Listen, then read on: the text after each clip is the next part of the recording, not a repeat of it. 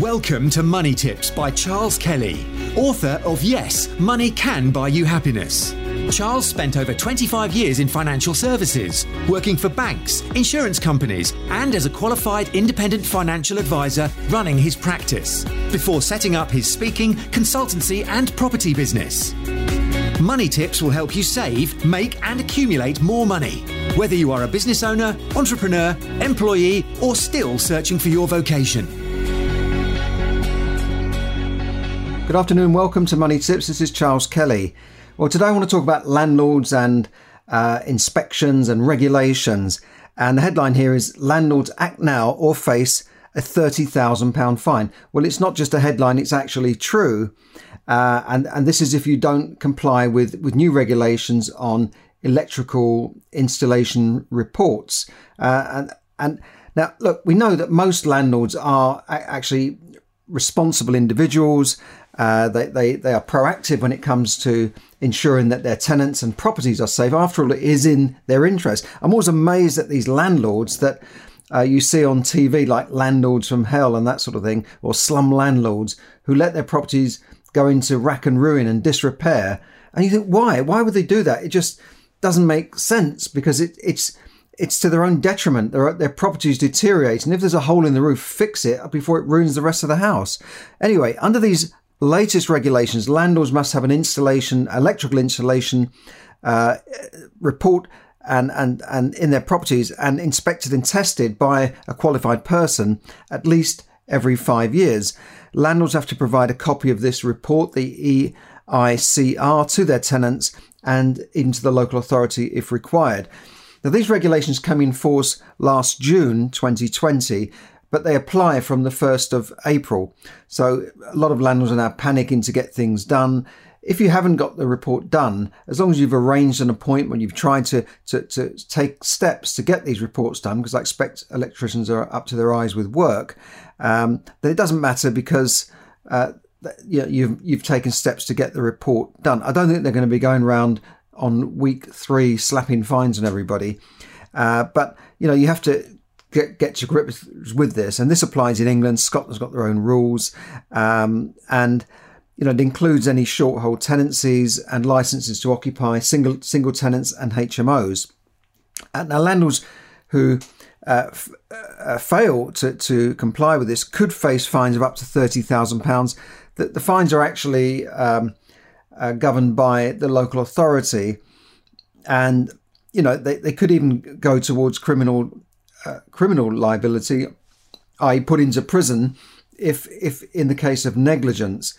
Now, if a landlord has dodgy electrical installations and this causes a fire and somebody dies, you will end up in prison. This hasn't happened in the case of Grenfell Tower, by the way.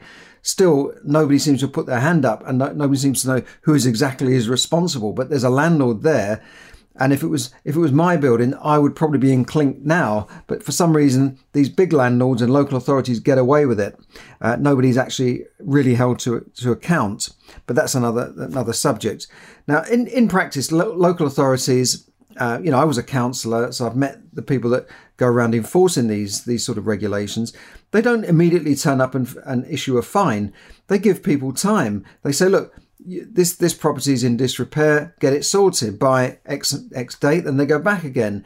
Then they might give another warning. Eventually, the only option is to issue a fine. So it's not, they don't do this as a matter of first resort. It's a last resort case. Incidentally, this doesn't even cover the old PAT test. PAT testing, testing of electrical appliances. This is where you have to get these green stickers on your kettle and your toaster, which is required. Now, in most cases, I've found, what's the point of getting somebody in and spending like £200 to get a toaster PAT tested? I mean, most of these things, you might as well just throw them away, which doesn't help. I know it ends up in landfill, but perfectly good electrical appliances, I'm sure, end up on the scrap heap because they don't comply with PAT testing or some regulation. You used to keep stuff for 20 years and they lasted. Now people are just throwing them away all the time. So I tend to just throw things away and change things every 3 years rather than have to keep repairing them and PAT testing them. But that, and it's also the time involved of arranging things, being there for them, filling in forms, complying. It's just another load of red tape. And, and these changes to the rules and regulations on things like gas, which seems to, every time I have a gas inspection, they've come up with some new rule. Oh, this doesn't comply anymore. Then the next year the guy came and he passed it and I hadn't changed anything. It was just something to do with a hob. And one guy, for 5 years, they said it was fine. Then one guy said it's not fine. And the next guy comes around the other day, the next year, and said, yeah, it's fine again. Who knows? But these regulations on gas, electrical work, building, and really a whole raft of red tape and regulations. Every few years they change. Are really a bonanza for the sector. Now I'm a bit of a rant here, sorry, but they're a bonanza for these people who work in civil service jobs, what I would call non-productive jobs.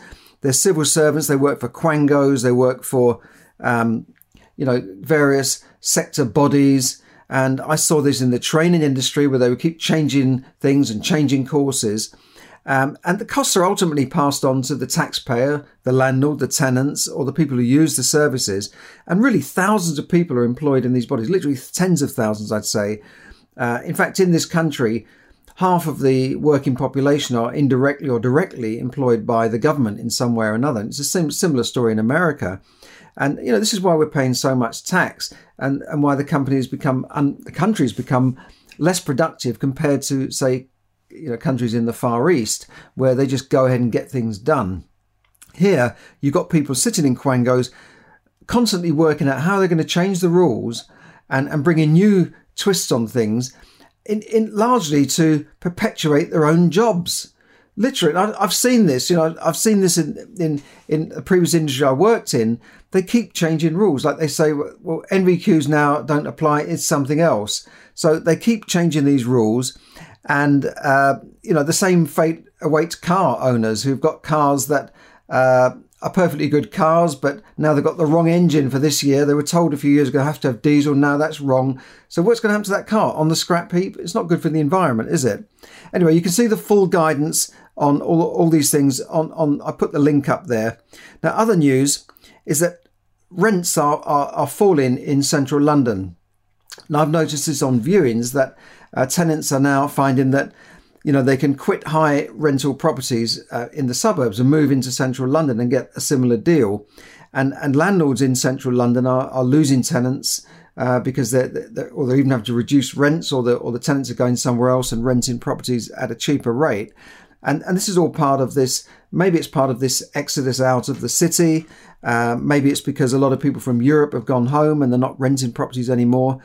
I don't know, but I'm seeing a lot of properties that are either empty or half empty, which used to be full of tenants.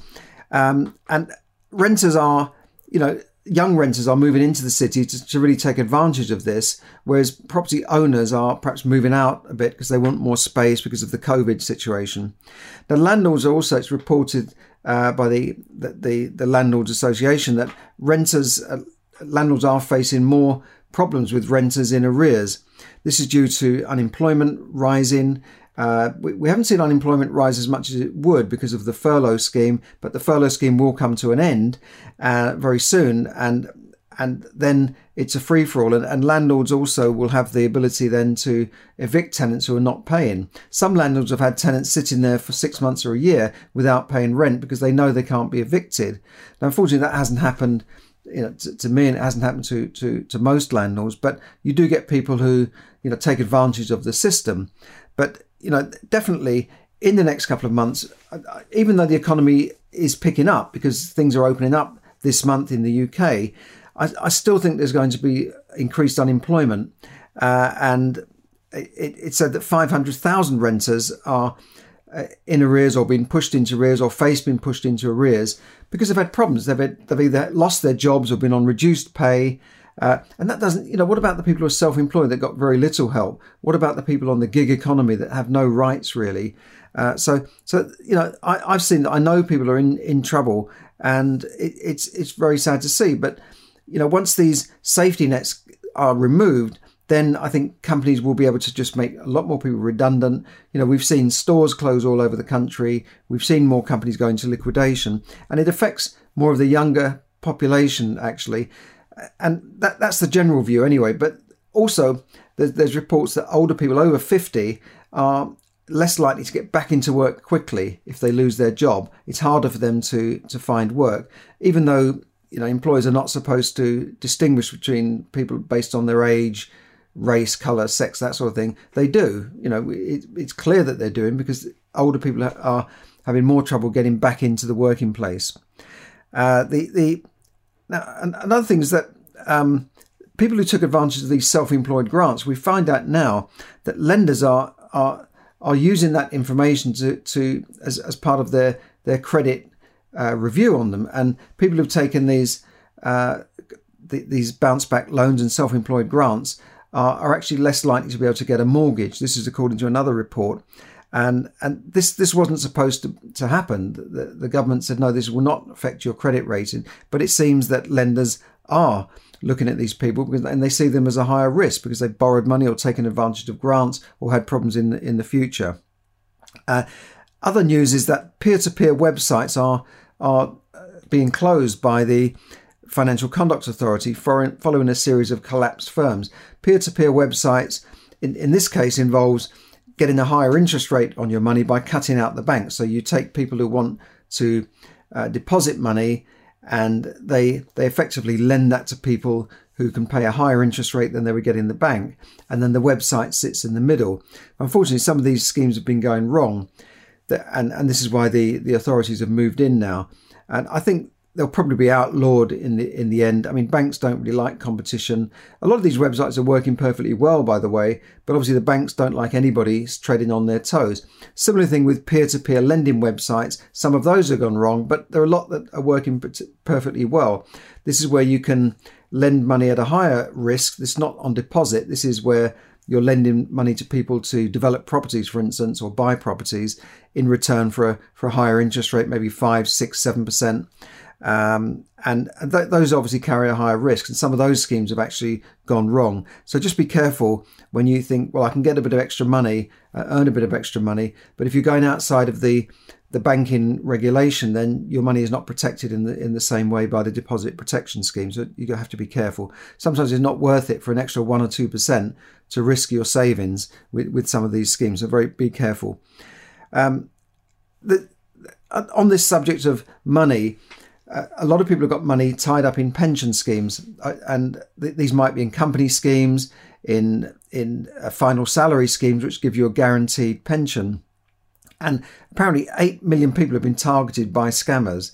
These are people that promise them they can unlock their pensions, release the money, get it now, maybe in their 50s, or get a better return on their money. And some of these people are literally scammed by advisors. People just disappear with their money. People have lost hundreds of thousands of pounds from their pension schemes. So be very careful. Only use regulated advisors, and be careful about unlocking your schemes at all. I know I've been to seminars where people say you can unlock your pension scheme, put it into a SAS. If you haven't got a limited company, don't worry, you just set one up and put it into a self-employed, self-administered scheme. Sorry, it's not SAS's self-administered scheme. And then you can lend that money out to people to buy properties. You can invest in your own schemes and make much more money from it. Yeah, fine. That's great if it works out and you know what you're doing. But it's a much higher risk than if you've got a pension scheme which is giving you a guaranteed return.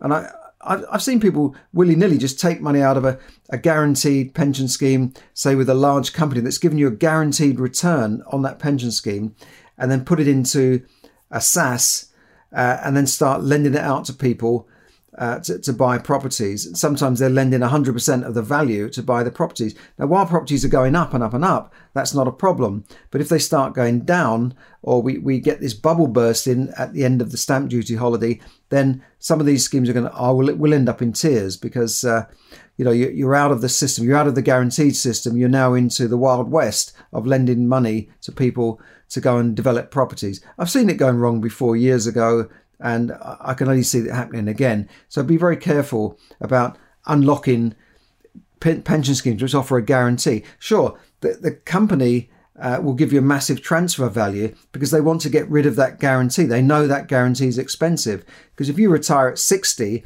and you live for 30 years and your pension has to keep paying you out, then you have won. You've got more out of that scheme than you ever paid in. So, of course, they'll give you hundreds of thousands of pounds. Great, I've got £200,000 transfer value. I can now go and buy this building or lend money out to my friend and earn 5% interest while he goes off and buys another building. Yeah, that's great. But just be very careful, because, you're giving up a very valuable guarantee, which incidentally doesn't exist anymore. Most people are not in final salary schemes unless you work for the government, but in company pension schemes, they're not in guaranteed schemes. And that's a whole nother subject. So these guarantees, if you do have one from your company, just be careful about giving up that guarantee. Now, did you know that just on a funny note, really, you know what a county court judgment is? If you don't pay a debt and you're taken to court, you lose the case, and the judge says you owe this money, you get what's called a county court judgment. And this stays on your credit file for 6 years and can stop you getting a mortgage. It can stop you borrowing money on credit cards. It can even stop you being able to rent a property, because they'll do a credit search on you. Even things like mobile phone contracts can be blocked because you have a county court judgment. And then the news comes out today that none other than the Prime Minister, Boris Johnson, has a county court judgment, not at his home address, his old home address, but at number 10 Downing Street, which is unbelievable. Apparently it's for £500. Some journalist has searched this out. They've done a search on him and found out that he's got a county court judgment for £500. Now, obviously, this is an oversight. The guy earns £150,000 a year. He's not short of a few bob, but he somehow managed to get a county court judgment. The fact is, he doesn't live at number 10 Downing Street. He lives at number 11 Downing Street. So immediately there, he can say, well, I didn't get the letters, and I want this case reviewed, and you can actually have the case set aside, and he can get that removed because he probably didn't receive the mail. It went to the wrong address. But surely some of these civil servants must have seen these letters. They must have seen debt letters coming in, because you don't get a county court judgment with just one click of a button. It follows a series of chases. It follows court letters, an invitation to attend a court. So someone has really screwed up. I know he probably gets a bag full of mail every day, but some of his advisors want shooting for letting that, not bringing that to his attention. But, these things can happen. People do get county court judgments in their absence, but there is a way around it. If you had a county court judgment in your absence, you can get it set aside. You have to go through a procedure of, saying why you should think it should be set aside, like you didn't get a chance to attend a hearing, it went to a wrong address, and then you can have the case reheard. And at that point, if you still lost the case, you can then pay the debt and the judgment wouldn't stand. The judgment is only registered, by the way, if you don't pay the debt within 28 days. If you still refuse to pay the debt after the trial, the hearing, then the judgment is registered. But if you immediately put your hands up and say, right, I owe this money, here's the money, end of subject, then the judgment wouldn't apply, but you would still pay court costs. But often people get these judgments registered against them in their absence, and then they don't know there's a judgment until somebody does a credit search on them for a mortgage, and then they find out, oh, they've got this county court judgment. I used to see this when I was a financial advisor. And look, I was a financial advisor for 25 years, and I left the industry because I became frustrated with all the focus and on the fact that I could only recommend products and things that somebody could do based on products that were created by the very industry I worked in, the financial services industry. So I could only recommend those kind of regulated products which are run by the same industry. This is why when you go into any city, the biggest buildings and the biggest office buildings are usually owned by insurance companies and banks, because they control the money, right? All the money on the stock market, nearly all the money on the stock market is controlled by pension schemes and financial institutions. It's not Joe Bloggs buying his little bit of shares. 99% of it is controlled by institutions, and that's your money in there. So if the stock market goes down tomorrow, that will affect your pension scheme, no doubt. Anyway, for instance, I could say to somebody, if they said, look, I've got £500,000 here, I could only advise them to buy something like, let's say they wanted to invest in property. I said, well, I can advise you on this prudential property bond or a legal and general property bond, but I couldn't tell them to go out and buy a property because that's outside of my scope. It's not a regulated product. And in fact, the fact is they could have done better by buying their property. They could have divided that money and bought two properties by leveraging, by getting two buy-to-let mortgages. But I couldn't advise them to do that. And I remember meeting a financial advisor and I said, well, I invest in property. Do you recommend I do that? He said, no, it's too risky. But he wanted me to invest in some stock market bond that could go up or down just because as a pandemic, it could drop by 30% in a day. But he thought buying a property was too risky. In a way, that was what he was taught. And obviously putting all your eggs in one basket could be considered as risky rather than putting it into a pooled investment. But you can see the point here. I could only recommend products run by the industry. Now, since then, I often give people guidance on investing. I don't give specific advice because I'm not a regulated financial advisor anymore. So I can't say to someone, well, take this insurance policy out, do this and do that, because I'm not aware of their specific financial situation. But I can offer a wealth of guidance and tips, and I did so through my book, Yes, Money Can Buy You Happiness. But I can't give specific advice, but I can offer something called wealth coaching. I can give people guidance on how better to manage their money, how to build wealth over time, and just how to become a better money manager, which I explained in the book. You know, the money belief systems, getting your mindset right on money, and all sorts of things that can help you build wealth over time. But if you say, well, I want a pension, then I would say go and see a financial advisor. But I could tell you what a pension involves, and I can tell you in factual terms, you know, the options you have, but I wouldn't be selling you a pension scheme as most advisors would. Now, with this in mind, I'm offering 3 free coaching session calls as part of the launch of my wealth coaching business. And you can check that out. I'll put a link up to my Facebook group, Charles Kelly Marketer. So have a look at that. And, you know, if you're interested, just send me a message. So thanks for listening today. I hope this has been useful to you. And if you have specific problems with finances, then you do need to see a financial advisor. I'm not giving you specific financial advice. What I'm giving here is money tips and general guidance on how to best manage your money and build wealth over time. So thanks for listening.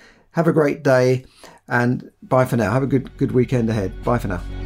Thank you for listening to Money Tips. For more tips and information, visit moneytipsdaily.com. The information given in this podcast is for your entertainment and should not be construed as financial advice. As always, take independent financial advice before making any investment decisions.